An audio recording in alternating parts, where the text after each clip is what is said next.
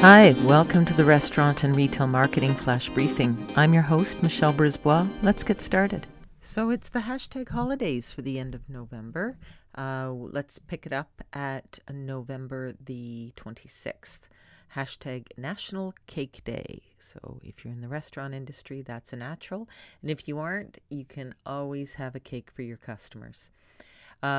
November 26th as well in the U.S. is Thanksgiving Day. Hashtag Thanksgiving will no doubt be a very different Thanksgiving for many people this year. So however you can tap into that, give that some thought.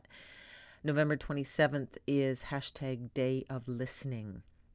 It might be a great day to do a survey for your customers. Ask what sorts of products they'd like to see.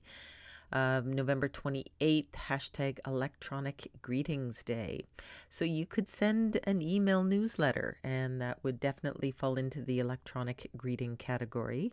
November 30th is hashtag Small Business Saturday.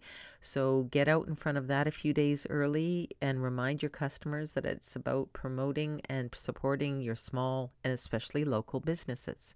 November 29th is hashtag Computer Security Day. So you can talk about how you protect their privacy and their data.